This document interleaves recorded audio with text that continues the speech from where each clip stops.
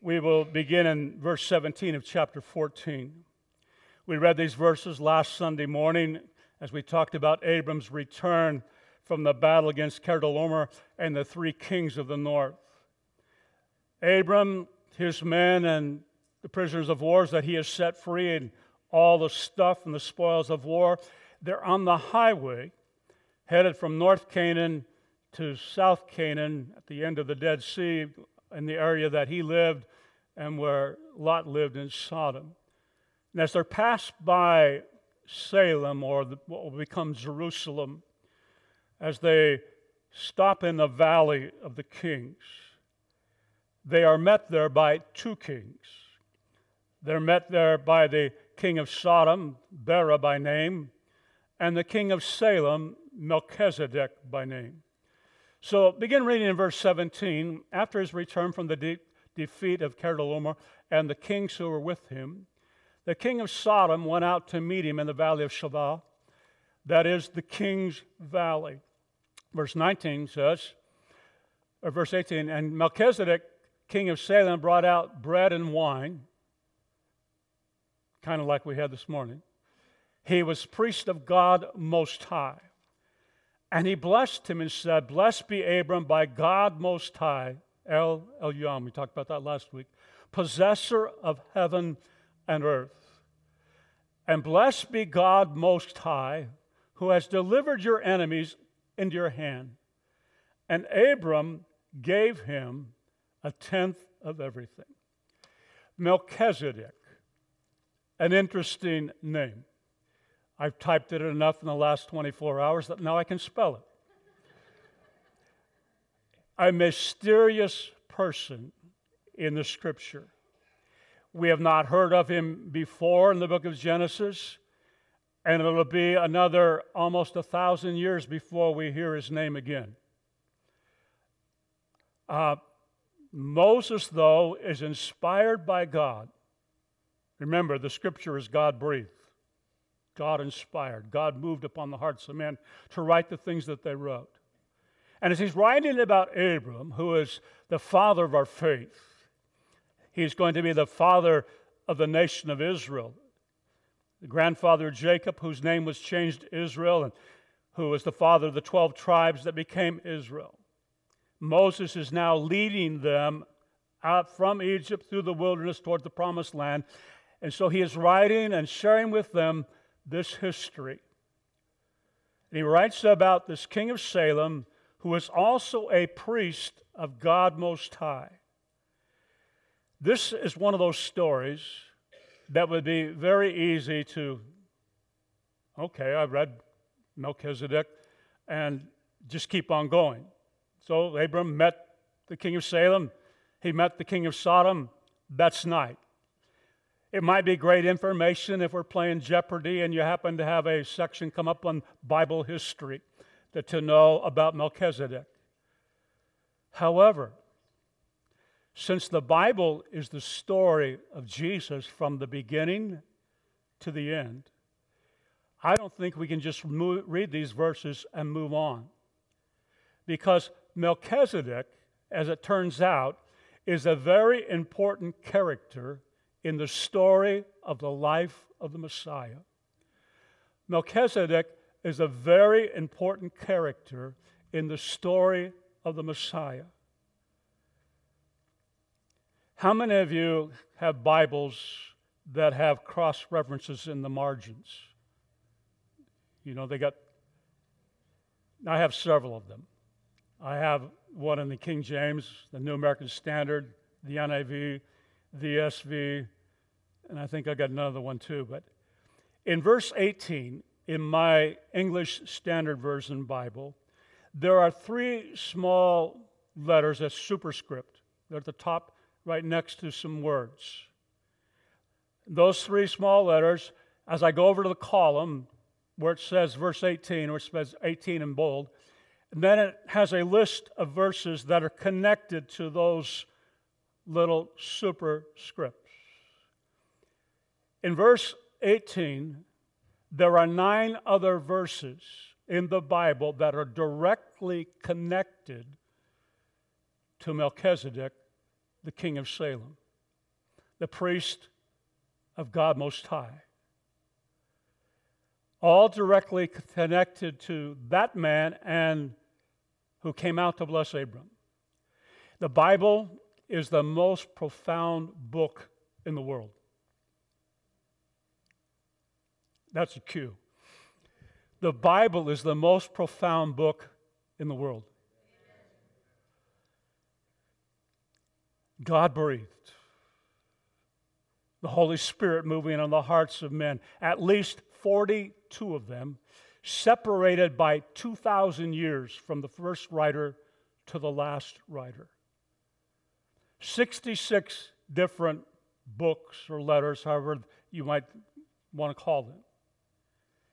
I am so thankful for the cross references in my study Bibles, because and my Thompson chain does it a whole different way, but I can just start going, and before you know it, I have an hour and a half sermon.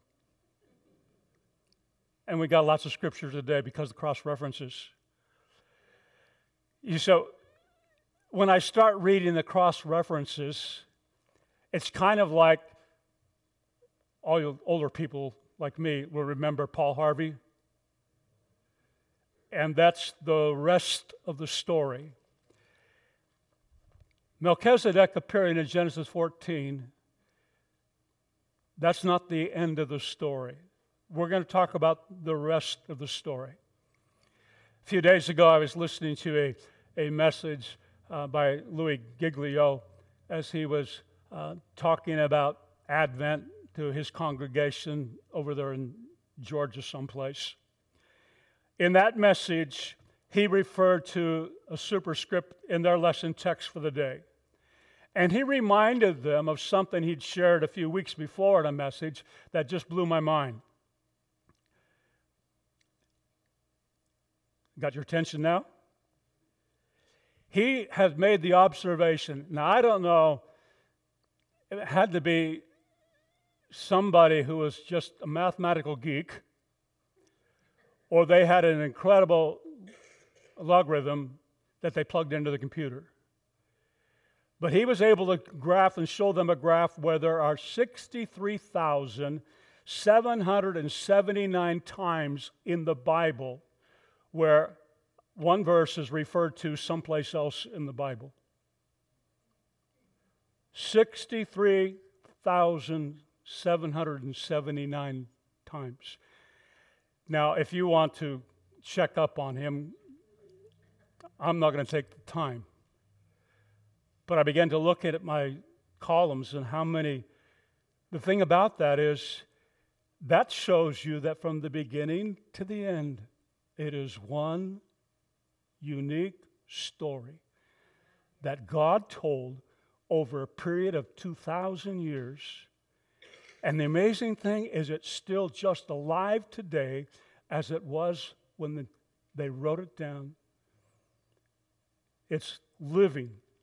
It's living. It's God's Word. Now the more I read it, the more I am amazed about how God put it together. So today we're going to talk a little bit about this man, Melchizedek. Let's start with what we were told about him by Moses. Melchizedek was the king of Salem and a priest of Most High God. He was the king of Salem and the priest of Most High God. He had dual authority, which would not have been the norm in most cultures of that day, and it would definitely not be the norm when Moses sets up the government and the theological wings of the Israeli people there in the wilderness. Because there needed to be a balance of power, accountability, and so he never set it up so that the king would also be the priest. And in the Israeli thing, the priests were all to be from one family. Aaron and his son Levi. That would be the high priest up until the time that there are no more priests. And in AD 70, they came to the end of the tabernacle or the temple, the end of the sacrifices. And so now you have rabbis, but you don't hear about Jewish priests. In the scripture, we read where Saul, the king, he decided Samuel, who was the priest, was late, so he decided to offer the sacrifice that Samuel said, I'm going to come and offer. It cost him his kingdom. King Uzziah, he thought he could go into the Holy of Holies and present the incense before God. Uzziah, one of the most godly kings that Judah had. But because of his crossing the line from king to priest, he was stricken with leprosy and spent the rest of his life in exile outside of the city gates. So when it says that he was both the king and a priest, a very unique situation. A very unique situation. Number two, Melchizedek was a priest of God in the land of Canaan. You say, so what? The land of Canaan. Remember who Canaan was? Canaan was the son of Ham, who was cursed because of Ham's sin against his father. In the land of Canaan, when Abram comes there from Ur of the Chaldees, he discovers that they are a people who are polytheistic. They worship all kinds of God. But in the middle of that polytheistic nation, these people that God's going to tell Moses to wipe them off the face of the earth, here is a man who is a priest unto the living God. God always has a remnant. God always has a remnant. It's interesting to me as I look at the situations around the world where communism has tried to stomp out Christianity, where the Muslims try to stomp out and eradicate. You ever played whack-a-mole? The more people they kill, the more people that are born again. The more they try to burn down churches, the bigger the church gets underground, and the kingdom of God goes forth, because God will always have a people. Melchizedek, a man of God in the midst of a world that did not acknowledge the Most High God. Melchizedek, a man preaching there's a living God who reigns and rules over everything that we see. I'm going to look at some of the cross-references that we see. Like the next one is about 1,000 years later when King David is writing in Psalms 110, verse 4. The Lord had sworn and will not change his mind. You are a priest forever after the order of Melchizedek. This psalm is definitely prophesying the coming of the Messiah. And he says, this Messiah, you will be a priest forever after the order of Melchizedek. But back in verse 2, he said this, the Lord sends forth from Zion your mighty scepter. Rule in the midst of your enemies. He's saying the Messiah is going to be a king and he's going to be a priest. Next time we read of the name of Melchizedek is another 1,000 years or so after David. A preacher, we don't know his name, but he's writing a letter, some people believe it's a sermon, to the Jewish followers of Jesus Christ who are being tempted to go back to their Jewish roots, to leave Christianity and go back to the temple worship and everything they grew up with because of the persecution that's taken place, the Roman Empire and the Jews doing everything they can to stomp out people of the way. That's what they called them at that time. And so he's writing to them, listen, God has provided for you a better covenant, a better priest, a better plan, sealed by the blood of Jesus Christ. Don't go back. Hold on to your faith. And we read in Hebrews chapter 5, verse 5, so also Christ did not exalt himself to be made a high priest, but was appointed by him who said to him, you are my son, today I have begotten you. As he says in another place, you are priests forever after the order of Melchizedek. That's a quote from the Old Testament. In the days of his flesh, Jesus offered up prayers and supplication with loud cries and tears to him who was able to save him from death, and he was heard because of his reverence. Although he was a son, he learned obedience through what he suffered. Verse 9, and being made perfect, he became the source of eternal salvation to all who obey him.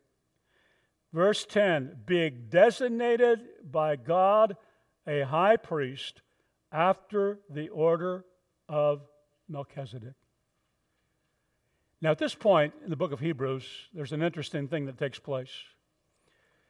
He puts a parenthetical, a sidebar in his sermon, and he says to them, by now, I should be able to give you the meat of the word, but you're still babes in Christ and you still want milk.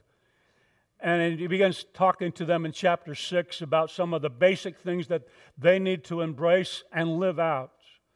And then as he comes to the end of chapter 6, verse 19, he said this, we have this as a sure and steadfast anchor of the soul, a hope that enters into the inner place behind the curtain, where Jesus has gone as a forerunner on our behalf.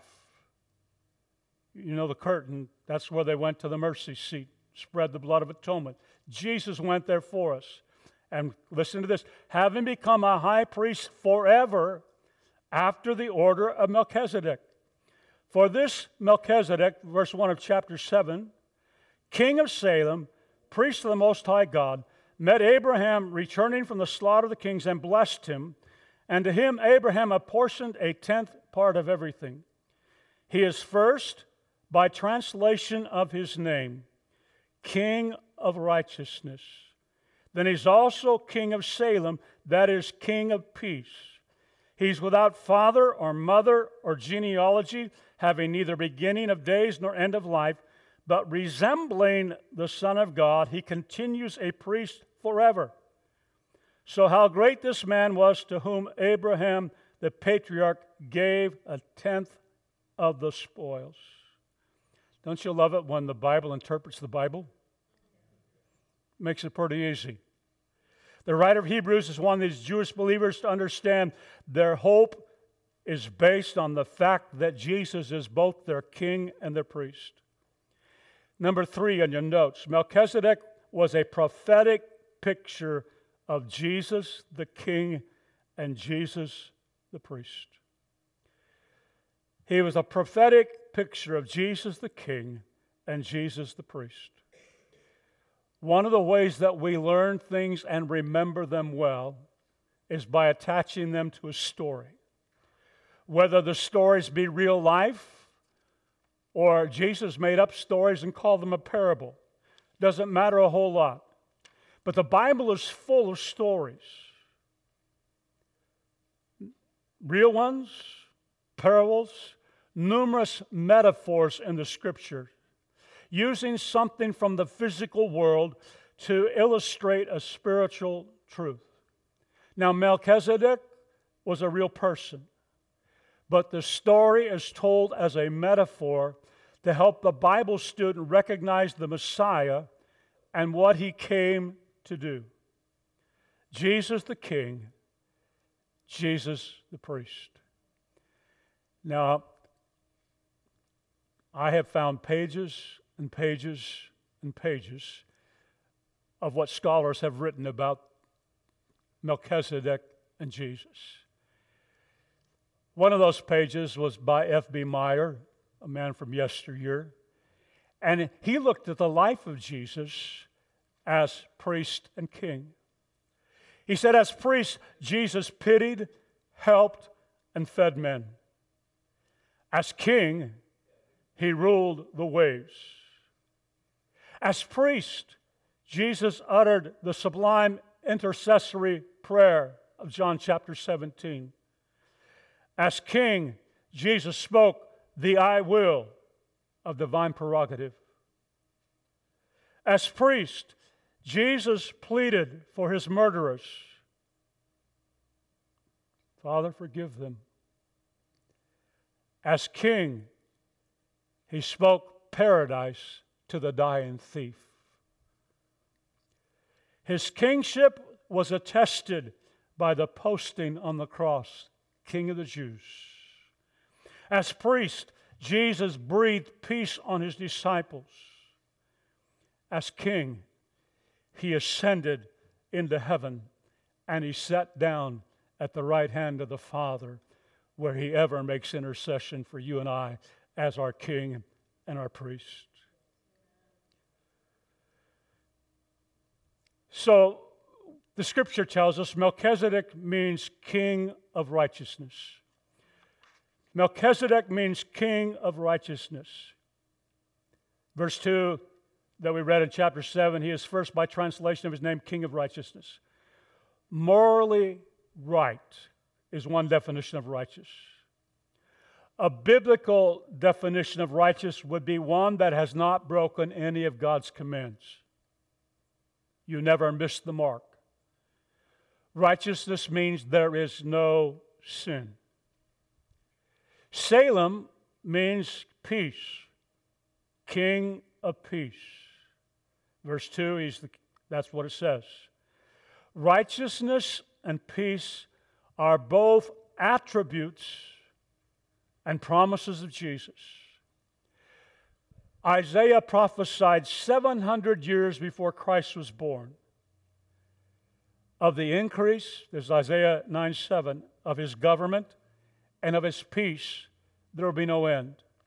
And the throne of David and over his kingdom to establish it and to uphold it with justice and with righteousness from this time forth and forevermore. The zeal of the Lord of hosts will do this. Oh, I guess we should put verse 6, unto us a child is born, to us a son is given, and the government shall be upon his shoulders, and his name shall be called Wonderful Counselor, Mighty God, Everlasting Father, Prince of Peace. John wrote these words about Jesus in 1 John 2nd chapter, verse 1. My little children, I'm writing these things to you so that you may not sin. But if anyone does sin, we have an advocate. We got a lawyer with Father. Jesus Christ, who? The righteous. Jesus Christ, the righteous. Oh, how we need the King of righteousness. Paul quoted from two different Psalms when he addressed the Romans in Romans chapter 3. Beginning in verse 10, as it is written, none is righteous, no, not one. No one understands, no one seeks for God. Verse 12, all have turned aside, together they become worthless. No one does good, not even one. And I forgot to put it on your notes, but Romans 3:23 said, for all have sinned and fall short of the glory of God. Remember what we read about culture before God flooded the earth in Noah's day? In Genesis 6:5, that every intention and thoughts of their hearts was only evil continually. Isaiah wrote in Isaiah 64:6, we've all become like one who is unclean, and our righteous deeds are like a polluted garment. The NIV said they're like filthy rags. The footnote says,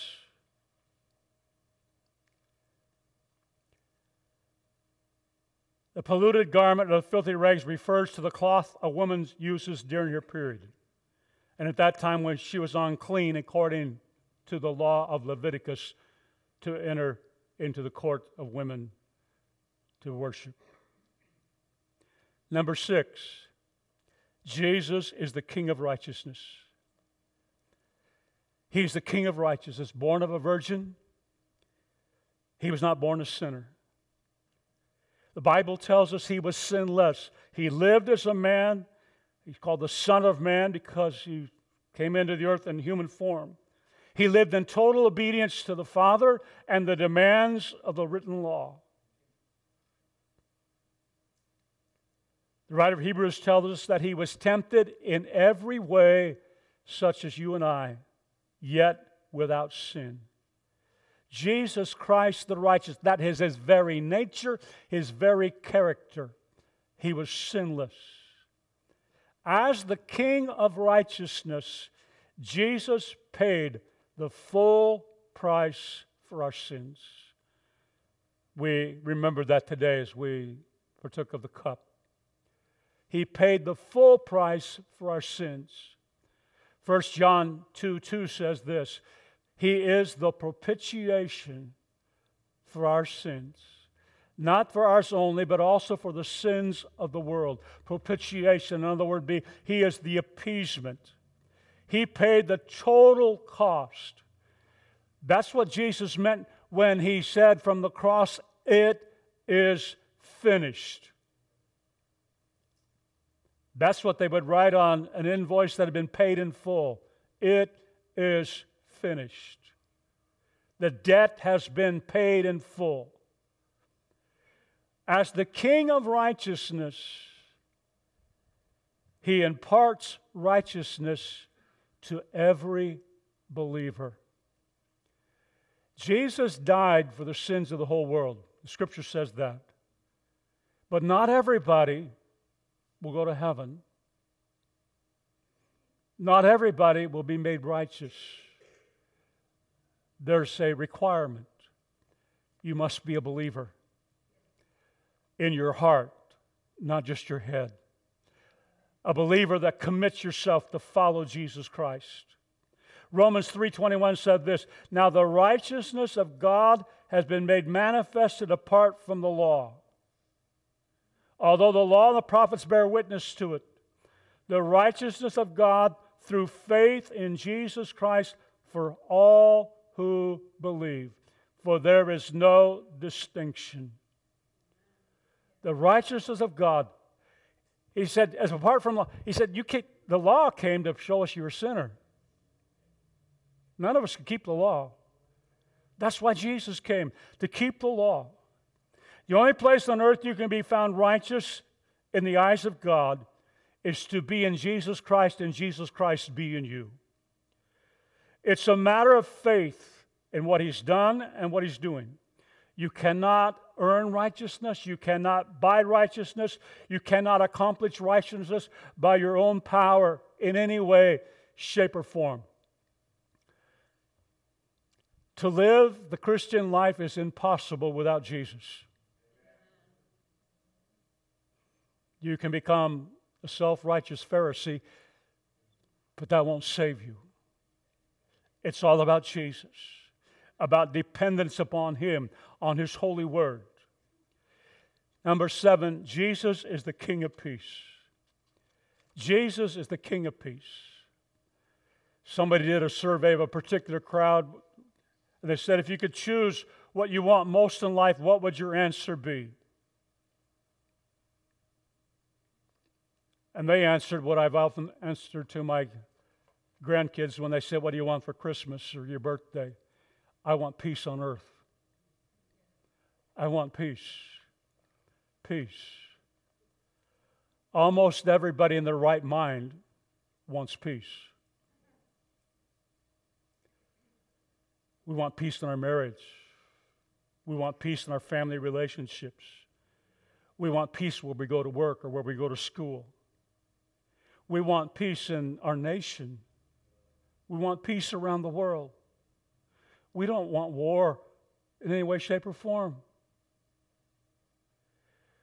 We have been privileged in this nation to have some of the best hospitals, the best schools, the best mental health facilities you can find any place in the world. Yet our society is dominated by millions of people who have zero peace inside. And when I speak of the world, I speak of it in a biblical sense. The culture that does not acknowledge there is a living God that we will all answer to. This world will offer you, they say, if you do this, you'll find peace, escapism in some way, drugs, alcohol, immoral relationships, constant entertainment. Your phone is always, if you're playing games, it's always telling you this will give you peace of mind, you'll be so restful. They're liars. Peace, the world says, you find it in forms of pleasure, self-satisfaction, positive thinking. Many believe that peace is the absence of trouble. They refuse to face the problems of life, believing that's finding peace. The world has never found real peace. You see, to have real peace, one must be at peace with God. To have real peace, one must be at peace with God. Romans 5:1 said, therefore, since we have been justified by faith, we have peace with God through our Lord Jesus Christ. Paul writes later on there that before you came to Christ, we were enemies with Christ, and we didn't even know it. Reading about the life of Charles Wesley. Charles Wesley was a very diligent preacher of the gospel as a young man. When he was 30 years old, he became very ill. He was so sick that he wasn't sure he would live, and the people looking at him weren't sure he was going to live. At the time, he was in the process of mentoring a young Moravian named Peter Böhler to be prepared for being a missionary. And one day, Peter says to Charles, do you hope to be saved? Wesley replied with a solid yes. And Peter went on to ask, what is the reason for your hope? And Wesley replied, because I've used my best endeavors to serve God. I've used my best endeavors to serve God. And the Moravian just shook his head, remained silent, and walked away. That response shook Wesley to the very core of who he was. Through more conversation with Peter, his eyes were open to the fact that our justification and peace with God is not by our great works. It's by faith. It's by believing with all of your heart that Jesus paid the price and rose from the grave in order for our sins to be forgiven and blotted out on the page in the Lamb's Book of Life. That didn't mean he quit preaching. He preached even harder, but it was for a different reason. It was a result of that moment in his life when he was truly, and he would say, converted, even though he had been preaching for years. That he wrote one of his most famous hymns, "Oh, for 1,000 tongues to sing my great Redeemer's praise, the glories of my God and King, the triumphs of His grace." Verse 4, one of my favorite verses. He breaks the power of canceled sin. He sets the prisoner free. His blood can make the foulest clean. His blood availed for me. Our hope need only rest in the finished work of Jesus Christ on the cross, resurrected from the grave, our Redeemer. Our righteousness is not about our righteousness. Our righteousness is the gift of the imputation, the transfer of the righteousness of Christ credited, as it were, to our account. When we come and pray to the Father, forgive me, Jesus says to the Father, put that on my account. It's paid for. It's paid for. At the debt you could never pay, but the King of righteousness paid it for us. Peace with God leads to peace of God. Peace with God leads to the peace of God. John 14:27. On the night before Jesus is going to die, the thing that they can't believe is going to happen, he said, "Peace I leave with you. My peace I give to you. Not as the world gives do I give it to you. Let not your hearts be troubled, neither let them be afraid." Now, I don't think any one of the 11 guys sitting in the room when Jesus said those words embraced those words that night. Because later on, they all run away. And then on Sunday night, they're all gathered together, hiding in fear. When suddenly, Jesus just drops into the room physically. They think he's a ghost. You remember the story? Well, see the wounds. Give me something to eat. But when he comes into the room, you know what he said? Peace be with you. And then he said again, peace be with you. As the Father has sent me, so I'm sending you. Then he breathed on them and said, receive the Holy Spirit. Through Jesus, the King of Peace, we can experience peace on 3 levels. Number 1, the peace with God. I keep coming back to that because if you don't have peace with God, none of the rest matters. Number 2, I can have peace within. Peace within. If you were here on Christmas Eve, you heard me share the story of Kelly facing a mastectomy, 2 types of cancer in her body. Tears, yes. Questions, yes. Fear she wouldn't be able to see her son grow up. But she said this, underneath it all, I have a peace. I have a peace within.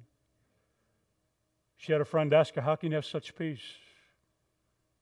He explained, because there's peace with God. I have peace within. Number 3, which means that we can live at peace with one another. We can live at peace with one another. Why? Because Jesus has forgiven us. Jesus has given to us grace that we do not deserve. In that grace is the power and the command to forgive one another. P.S. If you choose not to forgive someone, you will forfeit your inner peace. Read Matthew 18. You will forfeit your peace with God. Jesus said, right after he taught the Lord's Prayer in the Sermon on the Mount, we call it the Lord's Prayer, if you do not forgive one another, the Father cannot forgive you.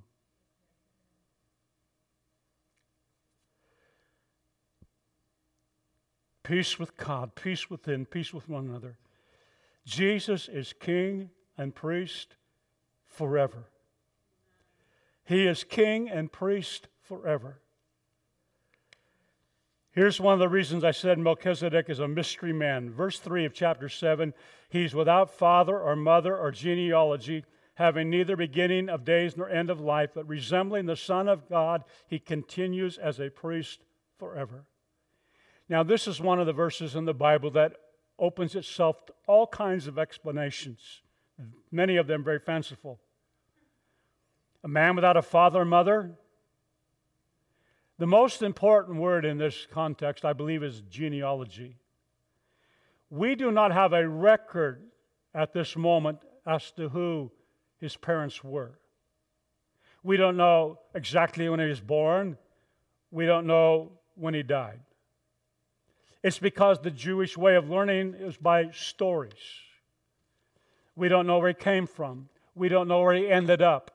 He was not like the line of Aaron's priesthood. Those priests start serving at 30, then they would be, at the age of 50 or 60, they would be put out to pasture, and they all died, and it just kept on going down the line. We don't know how Melchizedek became a priest in the first place. We don't know where he died. And so it's a picture. Jesus came in the beginning, was the Word, and the Word was with God, and the Word was God. That's John chapter 1, verse 1. In the beginning was the Word, and the Word was with God, and the Word was God. Jesus was there. He had no beginning. Now, you can't comprehend that, nor can I, but it's the truth. He was there. Revelations 1:17 said this, John having a vision of Jesus. When I saw him, I fell at his feet as though dead. But he laid his right hand on me, saying, Fear not, I am the first and the last, the living one. I died, and behold, I am alive forevermore. I have the keys of death and Hades. Hebrews 7:25 said this.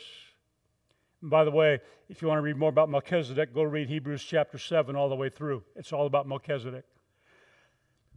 Verse 25 says, Consequently, talking about Jesus, he's able to save to the uttermost those who draw near to God through him, since he always lives to make intercession for them.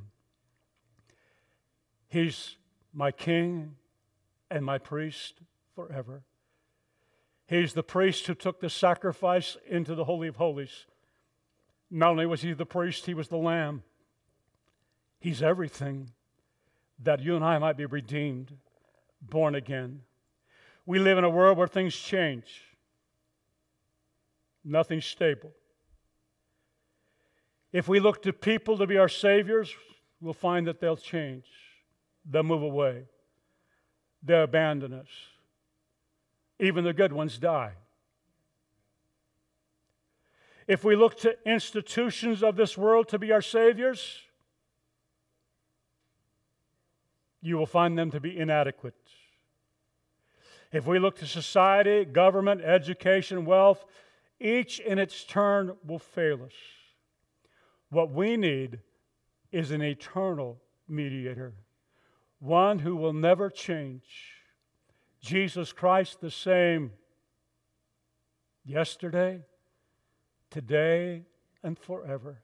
He ever lives to make intercession for us. Able to save not just today, tomorrow, but every day that will come forever. We need one when life is ended, he'll still be there. A priest in the order of Melchizedek. If you don't get anything else, we need Jesus. We need Jesus. I typed in, do you have him? And then a better question is, does he have you? Does he have you? Did you know that he's as close as the mention of his name is what the prophet or the apostle said as he's preaching? If you're receiving by faith, the one who died for you, rose again, now lives as the King of righteousness above all kings. He's the King of peace. He asks you to come to him. Come to him. Embrace him as your Lord and Savior. Allow him to give you exactly what you need in the way that you need it. Let's stand and we're going to sing together, Amazing Love. How can it be that you might